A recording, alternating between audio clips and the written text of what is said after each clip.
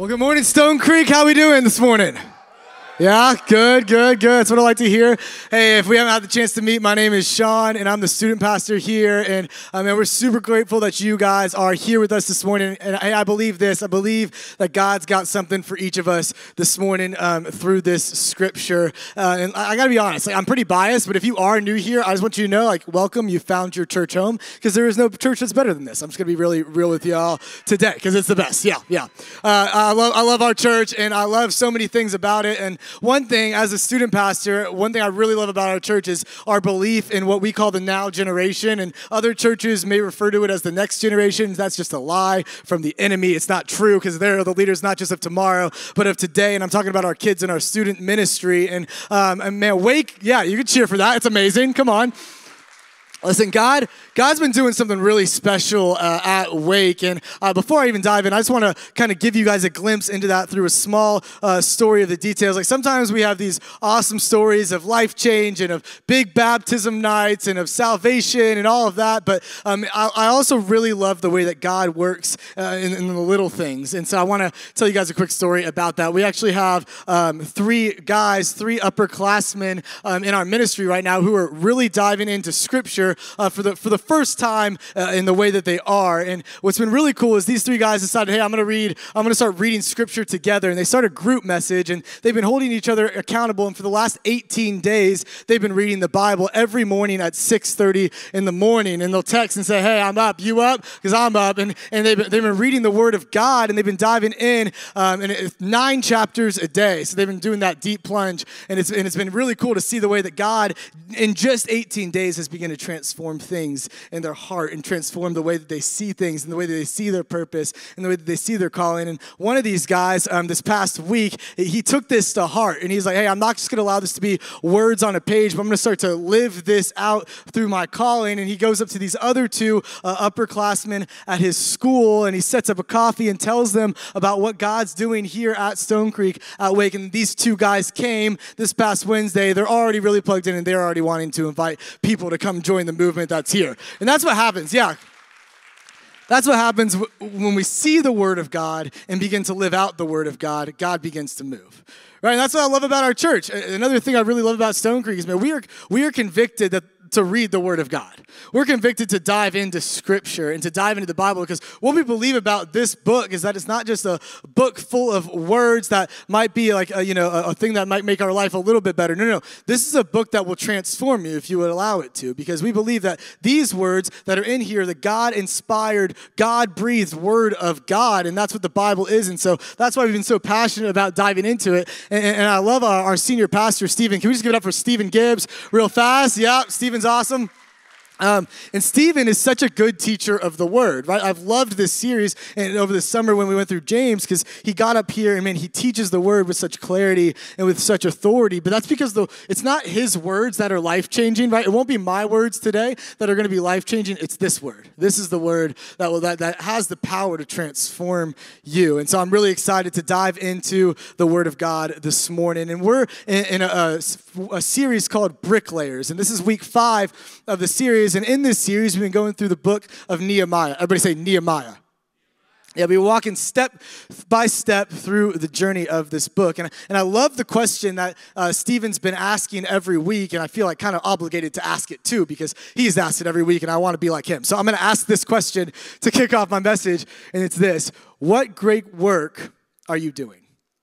What great work are you doing? Like for me, I've been asking myself this question. One of the great works that I'm very proud of is that I get to disciple so many students who are going to then disciple generations of students to come. And one thing I love doing is walking alongside of our small group leaders at Wake. And I know some small group leaders at Kids and group leaders here at our church, and getting to see that the way that they're discipling people who are going to disciple people. And that is the great work that they are doing in their life. And so I just want to ask the question, what great work are you doing? So through the first 4 chapters of the book of Nehemiah, he's been tasked to do a great work, and he's begun to do it. Okay, he's been tasked to rebuild this wall around the city of Jerusalem that's been broken down by their enemies, by the enemies of the people of God. And over the last 4 chapters, Nehemiah has gotten a group of people together to begin to rebuild this wall. And notice I said a group of people, because Nehemiah wasn't ever tasked to do it alone. Right? It wasn't like God was like, hey, Nehemiah, hey, dude, I need you to go and I need you to get some supplies. I need you to start grinding, start getting to work and rebuild that wall. No, that's not what he does. What he does is he says, hey, Nehemiah, I'm going to give you the vision. I'm going to give you the mission. Go get the people of God together and begin to accomplish it. Because there's a mission for you to do. There's a mission for you to accomplish. And it's time to do it brick by brick. And what we believe, why this series is called Bricklayers, is because we believe there's some power behind beginning to lay bricks. There's some power behind all of us coming together and me being like, okay, cool, this is the brick that I can lay. And then Ryan coming, hey, this is the brick I can lay. And Ben Lawler going, hey, this is the brick that I can lay. And Kennedy Silverman going, hey, this is the brick that I can lay. And Jeff McCool going, hey, this is the brick that I can lay. And we can come together and something begins to be built when the church unifies around a mission. See, we believe that brick by brick, this church will be built. We believe that brick by brick, marriages are going to be restored. Right? We believe that brick by brick, we're going to see more churches planted in the name of Jesus. We believe that brick by brick, faith is going to become very real and very tangible for every person that walks through the doors of our church. We believe that brick by brick, the kingdom of God is going to be built here on earth as it is in heaven. And I'm going to summarize how we do it. You ready? I'm going to just spill the beans off the top, okay? This is how we build this church. A church that sees a kingdom culture develop. A church that sees 365 salvations in a year. A church that sees day by day people come to know Jesus. A church that sees multiplication, 5 campuses in 5 years. A church that sees a glimpse of the glory of God every day. A church that sees sacrificial generosity be a heartbeat that we pound to. This is how we do it. We have to be unified. We have to be unified. Unified in mission, unified in vision, and unified in application. Because when we're trying to do our own little things, build our own little walls, we're missing out on the point of what God has called us to do. We have to be unified. But here's the issue with this. Man, we live in one of the most ununified times in the history of our country. Right? There is disunity everywhere you look, and disunity is a thing that our culture will so easily implement into our lives. Don't believe me? 2 words. College football. Right? Like, college football makes you hate some people. Like, let's just be real. Like, I know my mom growing up said, don't use the word hate. Well, I'm going to use it because it's how you feel. Okay? I'm just going to call it what it is. Like, yesterday, like, any Georgia fans in the house today? Okay. A couple, like, you're louder than normal because you finally have something to be proud of being an Atlanta sports fan. That's good. Congratulations. Clemson fans, any of them?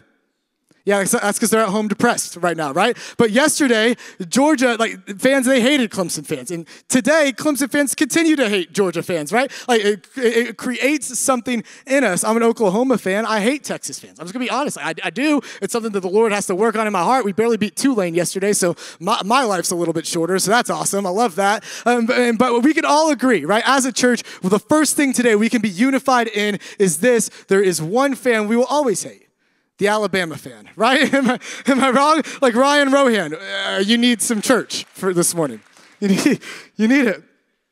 Man, college football is just a silly example, but it creates so much truth because it's just one little thing in the culture that we live in that just promotes this culture of disunity, right? This promotes this culture of, hey, you versus me.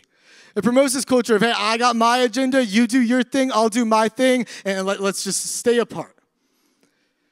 But it's so much further than that. There's so many different parts of our culture that become so ununified, and the problem is not that there's just disunity, it becomes our focus. We live in it so long, we see it so often, we talk about it all the time, and it becomes our focus. Like, we're so focused on whether or not we should wear masks that we're neglecting loving the people behind them. We're so focused on whether or not to get vaccinated that we're taking our eye off the disease of sin. Like this morning, we're so focused on a political party that we're creating a divide that in the way we see our spiritual family.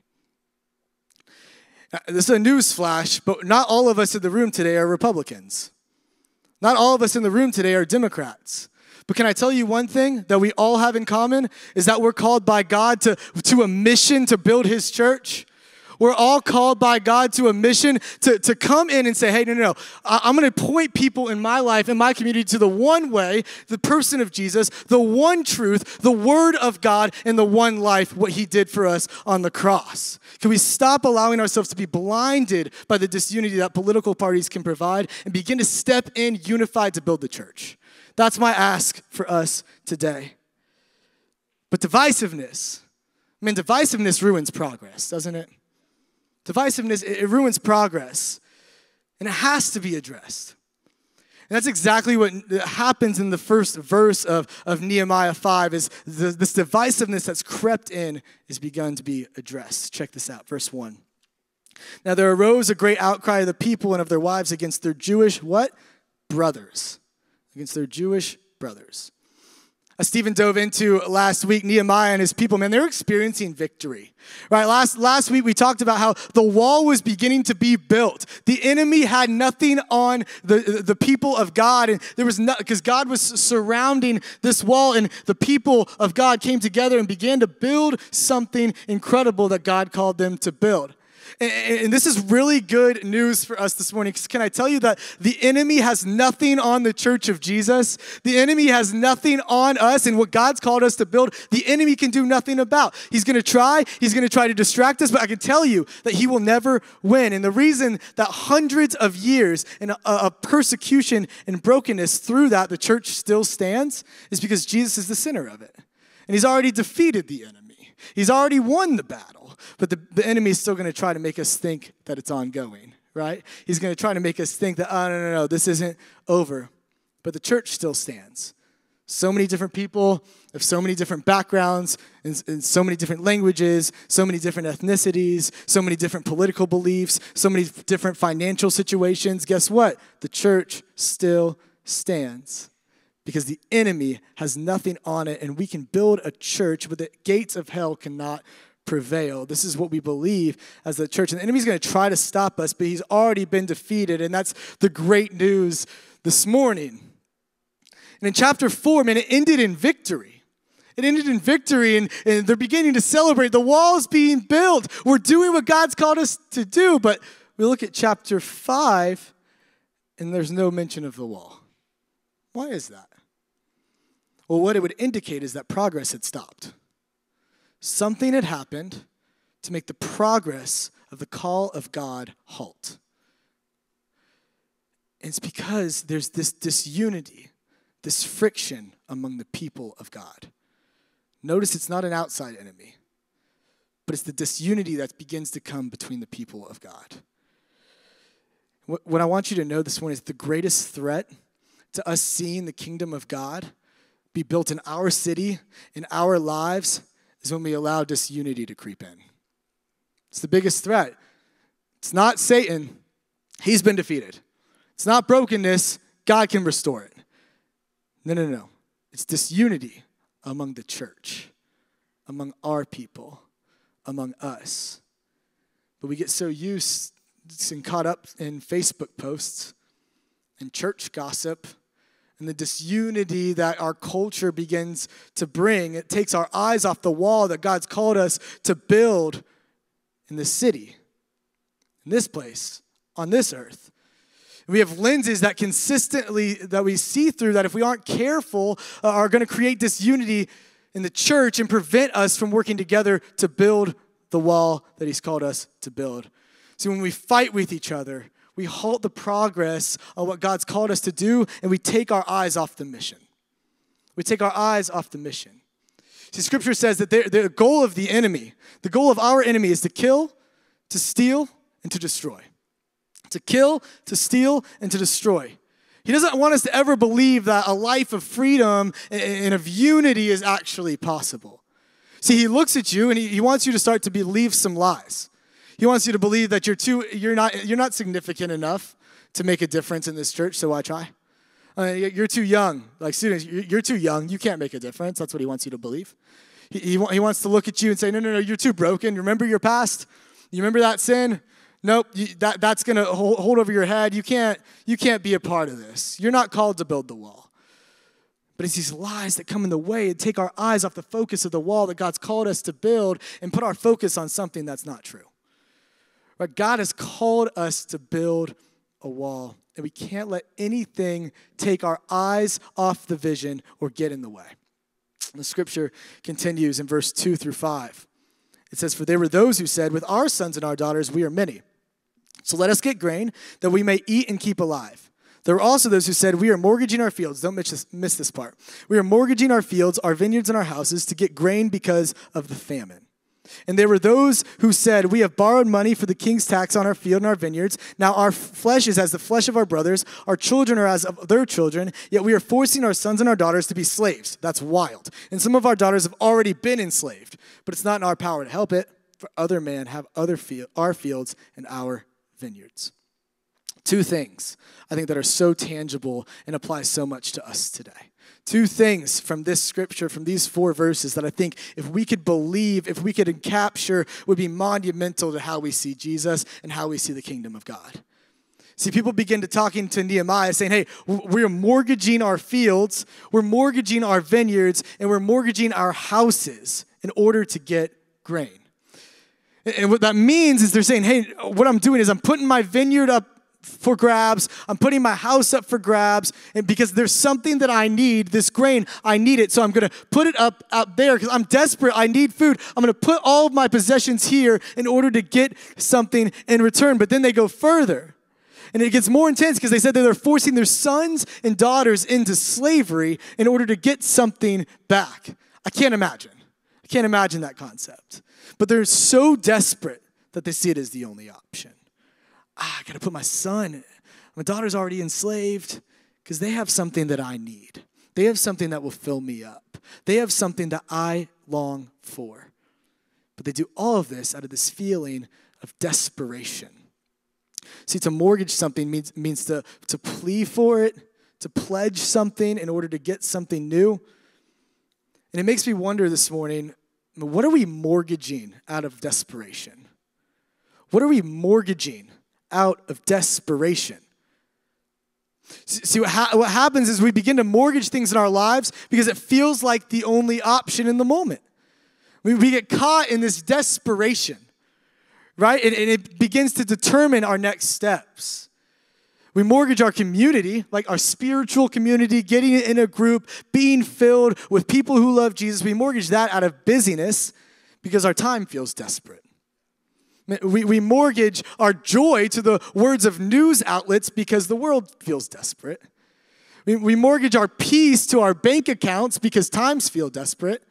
We mortgage our self-worth to social media because the mirror consistently yells desperation. We mortgage our purpose to comfort because hopelessness has creeped in and created this urgency of desperation. We mortgage things out of desperation, and every time it's because we've taken our eyes off the mission, taken our eyes off the kingdom of God and put it on the world. We've taken our eyes off the hope of the cross and put them on our temporary happiness and satisfactions. And so we become desperate because, let's be real, the world is pretty desperate. But guess what? Our kingdom isn't. The world is desperate, but our king is secure. And so if our eyes would just stay focused here, there'd be a lot less things that we'd have to begin mortgaging because Jesus has already paid the biggest price. I love one of my favorite verses in the Bible, Romans 6:23. It says, "For the wages of sin is death, but the free gift of God is eternal life in Christ Jesus our Lord." See, we don't need to mortgage our joy because God's already paid for us to have it. We don't need to mortgage our peace because God is the Prince of Peace. We don't need to mortgage our purpose because God has called us to a specific purpose. Every single one of us, we got to stop mortgaging things out of desperation and instead turn to Jesus and say, okay, help get my eyes back on the mission. Get my eyes back on the mission. They begin to mortgage things out of desperation. But it's in a result of a famine. This is the second thing I feel is really important for us this morning. So what we need to know is that in the midst of building a wall, a famine can come. In the midst of building the wall that God's called us to build, a famine can come. And this is pretty, this is pretty applicable for us today. I think it applies for us pretty substantially over the last couple of years in the form of the pandemic, COVID. If you don't know what that is, you're under a rock, right? But back in April of 2020, if you don't know, God called us to build a wall. As a church, he's called us to build this wall called Beyond. And what Beyond is, it's a 2-year journey of increased generosity to multiply our kingdom impact. And that's the whole point. The purpose of building walls as a church is to multiply kingdom impact. And that was April of 2020. And do you know what else happened around April of 2020? Isolation, COVID, pandemic, famine. When you build walls, famine is possible. And we were faced with this moment of, oh, shoot, did we miss it? Did we mess up? Should we move it? Like, it would be easy, it'd be more comfortable, like, for us to move it so we can fully focus on this famine, on this pandemic. We can move it and do it some other time. But we had this strong conviction that, no. Yeah, we have to address the famine, but it can't become our focus. Right? We have to address the famine that's at stake, but it can't become our focus because God has already given us this focus. He's already given us this mission. He's already told us to go beyond. In church, when famine comes, yes, we need to address it. Hear me. We need to address it. We need to figure out how to be the church in the midst of it. We need to figure out how to step in where people have stepped out. We need to address it, but it can't become our focus. It can't become our focus. Do you know why? Because salvation should be our focus. Discipleship should be our focus. Baptism should be our focus. Multiplication should be our focus. Bringing the kingdom of heaven to earth should be our focus, and we have to keep our eyes on the mission. So many of us, we've allowed famine to become the focus of the mission that we're living by right now. We've allowed the pandemic to become the focus of the mission that we're living. Don't believe me? Check your Facebook feeds. How many pictures of baptism are you seeing right now? How many stories of transformation from death to life are you reading about? When's the last time you posted about Jesus? Is it all about the kingdom? What is it? Politics? Vaccine or no vaccine? Mask or no mask? Struggling working at home? Still feeling isolated? We're focusing on the famine. We've taken our eyes off of the mission. Because what we've done is we've gone so far past acknowledging the famine that we've allowed the famine to begin to consume us on both sides of the debate. On both sides of the debate, we've taken our eyes off of the mission. But Nehemiah knows that regardless of a famine, he has to keep his eyes on a mission, and he has to get the people of God, the church, to keep their eyes focused on the mission that God's given instead of the famine. And we see this in the way that he approaches generosity. I love this in verses 14 through 19. Check this out. It says, moreover, from the time that I was appointed to be their governor in the land of Judah, from the 20th year to the 32nd year of Artaxerxes the king, 12 years, neither I nor my brothers ate the food allowance of the governor. Real fast, let me unpack that. That's saying for 12 years, I didn't take what I could have taken, I gave it back to the church. Okay, that's what that means. The former governors who were before me laid heavy burdens on the people and took from them for their daily ration 40 shekels of silver. So other leaders, no, they just took it for themselves. They built up their own treasure. It says even their servants lorded it over the people. But I did not do so because of the fear of God. Why did he do this? To be recognized? Because of fear of God. I also persevered in the work of this wall. Did he stop? Did he halt progress because of a famine? Nope. Persevered to the work on this wall. And we acquired no land, and all of my servants were gathered there for the work. Moreover, they were at my table, 150 men, Jews and officials, besides those who came to us from the nations that were around us.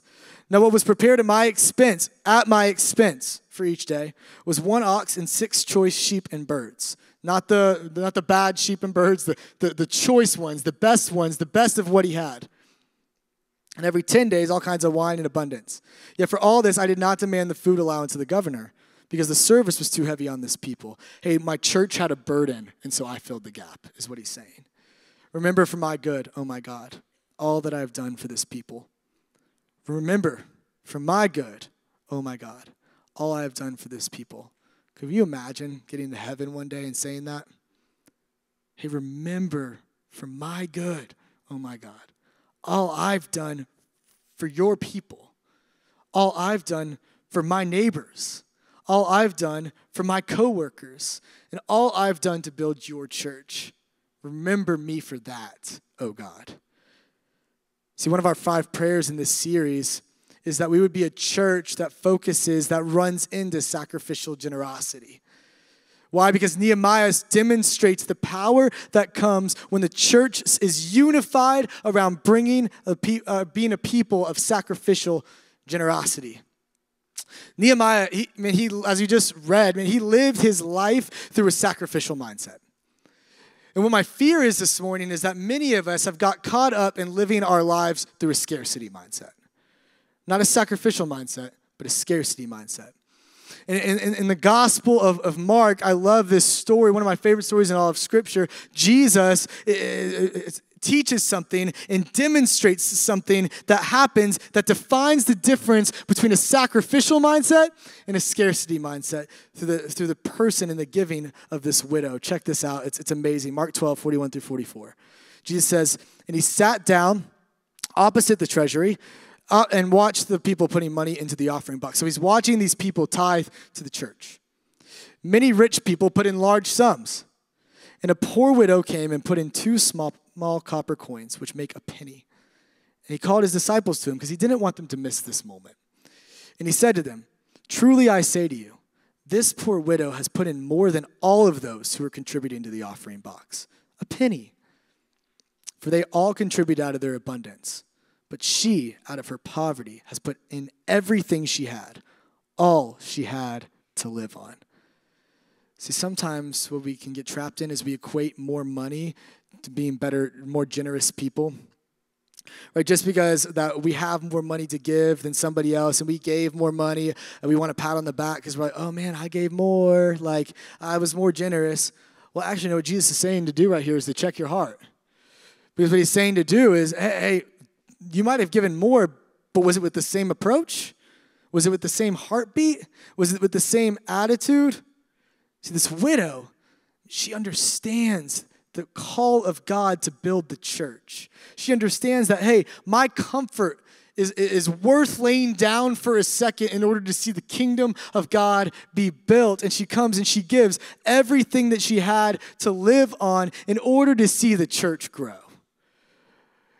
And other people probably gave like hundreds of thousands of dollars, but they're like, oh, well, that's budgeted out, right? That's my giving budget, and then I got my food budget, and we got this vacation coming up. We can't tap into that, and my kids have all these sports. Those are expensive, and so these are all my budget. But I can give this money, and it's a lot of money.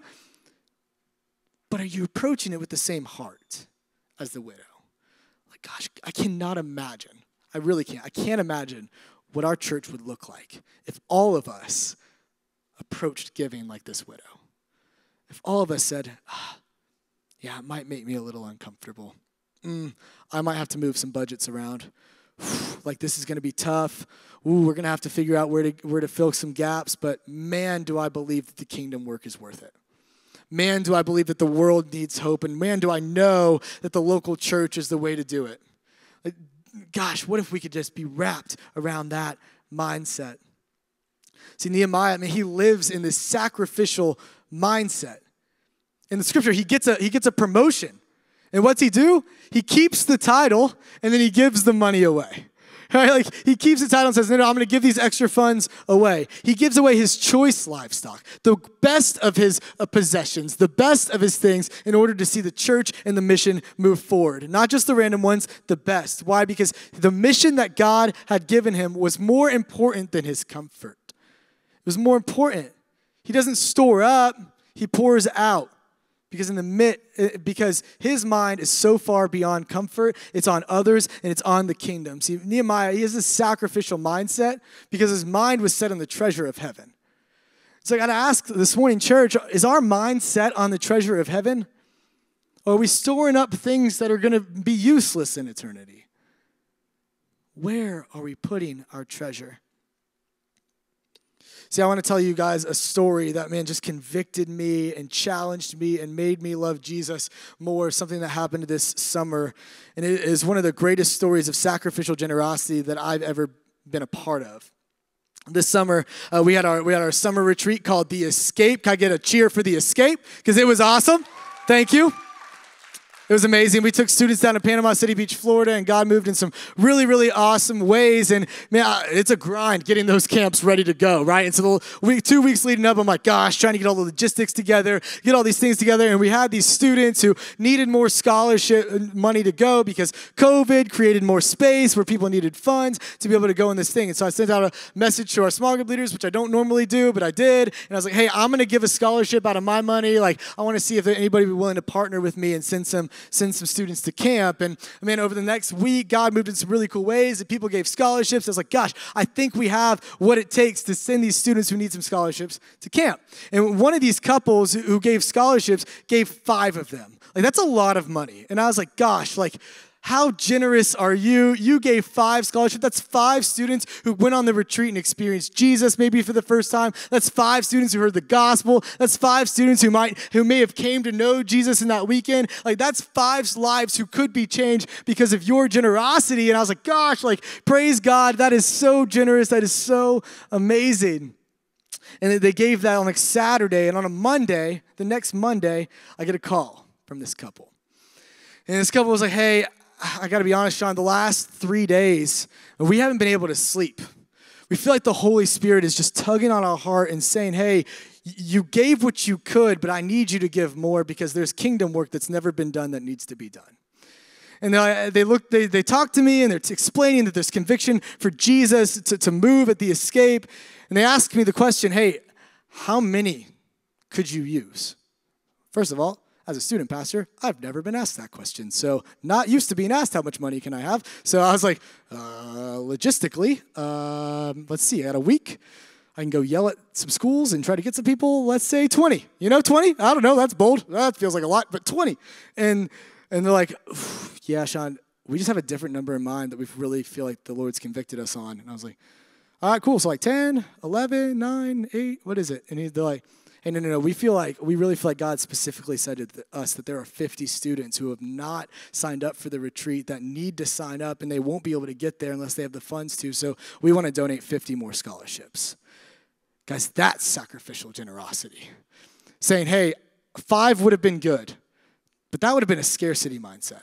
Because 5's comfortable, 5 was my budget, 5's like, okay, cool, we can do that. 50?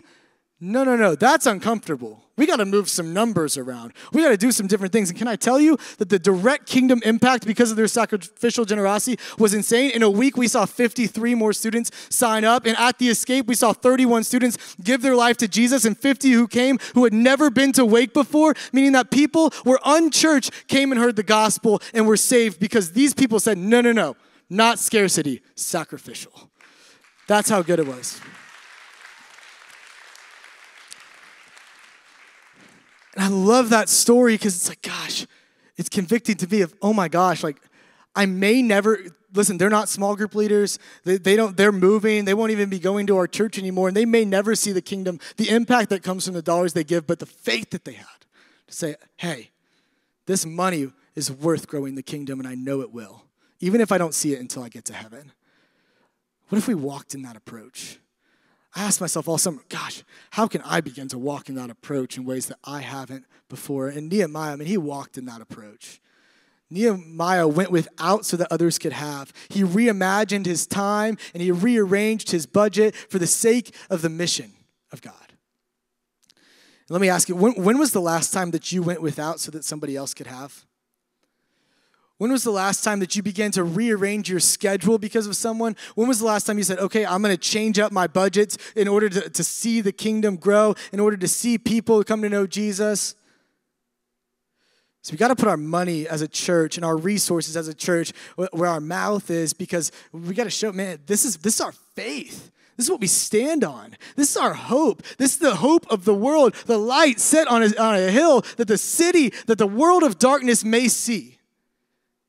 We got to give sacrificially. It's going to require us to get uncomfortable. It's going to require us to give in an unbelievably selfless way. What we have to do is we have to lay our comfort at the cross, our finances at the cross, our time at the cross, and say, okay, God, do with it what you need. You gave it to me. Now do with it what you need. See, what you need to know is sacrificial generosity. It's rooted in next level humility. Sacrificial generosity, it's rooted in next level humility. And Nehemiah, he lived in humility, but you know who exemplifies humility? Jesus, our Savior, the King of the universe. And because of his unity is the reason that we're able to have life. So what you need to know is that Jesus is the greater Nehemiah. Jesus is the greater Nehemiah. Nehemiah, he gave his money, he gave his time, he gave the best of his resources, and that's amazing. But Jesus, in humility, in unreal humility, comes and he gives his life. Philippians 2, 3 through 8, I love this. This is a call for us because of what he's done. It says, do nothing from selfish ambition or conceit, but in humility, count others more significant than yourselves. Hey, that's for us. There should be nothing that we're doing out of selfish ambition or conceit, but instead count others more significant than us. Let each of us look not only to our own interests, not just for our interests, but also to the interests of others. Have this mind among yourselves, it says, which is yours in Christ Jesus. And this is what he did. Though he was in the form of God, he did not count equality with God a thing to be grasped, but emptied himself by taking the form of a servant, being born in the likeness of men. And being in human form, he humbled himself by becoming obedient. Humility led to obedience to the point of death, even death on a cross. See, Jesus went to the cross and died a death he didn't deserve so that we could be here with a mission and a life that we don't deserve to have. He went and he died a death he didn't deserve so that we can say, okay, God, use me because I don't even deserve to have this life. But I do because you're good and you're faithful and you laid it all out for me. Because even though we have the famine of sin, Jesus didn't allow it to consume him and to consume the world, but he addressed it. He addressed it. But it didn't become his focus because the church, his people were his focus. And what his prayer, the reason he did this is for the church to be unified, for there to be unity in the mission that he's given us. And he took the cross so that the kingdom of heaven could come to earth. Church, now it's our turn. It's our turn. It's our turn to get uncomfortable. It's our turn to fight for unity. It's our turn to build this church brick by brick. It's our turn to step in humility into the obedience of the calling that God has put on our lives to give sacrificially to see the kingdom of heaven come to earth. It's our turn. Not just one of us. That's not God's call. All of us together as his people are tasked to build a wall that he's called us to build. And we can't get distracted. We can't get distracted by the famine. We can address it, but we have to lean in expectancy, keep our eyes on the focus, give sacrificially, and believe that the kingdom of God will come to earth as it is in heaven. It's time to go beyond now. It's time to go beyond here. And it's time to go beyond us. That is our mission. Let's pray. Jesus, I love you. Lord, I'm so grateful for you. Lord, I'm grateful that in humility you did take the cross. In humility, Lord, you came as in the form of a servant, in the likeness of man. You emptied yourself out so that we could have life. Lord, thank you for stepping in humility and obedience to the point of death on a cross so that I could have a life in you, experience real joy, real peace, and real purpose. And maybe there's some of you in the room today, you've never experienced that joy, that life, that peace that's come in Jesus. You've been mortgaging things away in your life, trying to search for other things to fill you that the world has to offer, and you keep coming up empty. And can I tell you that there is a Savior, and his name is Jesus, and he's running after you, and he wants your life so that he can give you real life. If you've never done that today and you want to take the step to put your life in Jesus for the first time today, would you pray this prayer with me? Jesus, I love you. I believe in you. Lord, thank you for emptying yourself out and dying a death you didn't deserve so that I can have a life that I don't deserve. Jesus, I believe you died on the cross for me. I believe you rose from the grave so that I could have life. And Lord, I vow to step into that life today and for the rest of my days. If that's you, I'm going to ask you on the count of 3 to be bold and to raise your hand in celebration that you've given your life to Jesus. 1, 2, 3. Yeah, praise Jesus. Yeah, God, I'm so grateful for you. And Lord, I pray that as a church, we would live sacrificially. Lord, I pray that you would get rid of scarcity mindsets in this church and you would replace them with sacrificial ones. Lord, yes, with our money, but not just with our money, but with our time and with our efforts and with our resources and with our love and with our prayer and with our reading of the Bible. Lord, that you would just step in and do a new thing. Lord, I'm grateful for this church. I'm grateful that you've given us a mission, and the gates of hell cannot prevail or stand against it. Lord, we love you. It's in your name we pray. Amen. Y'all can stand. Let's continue to worship together this morning.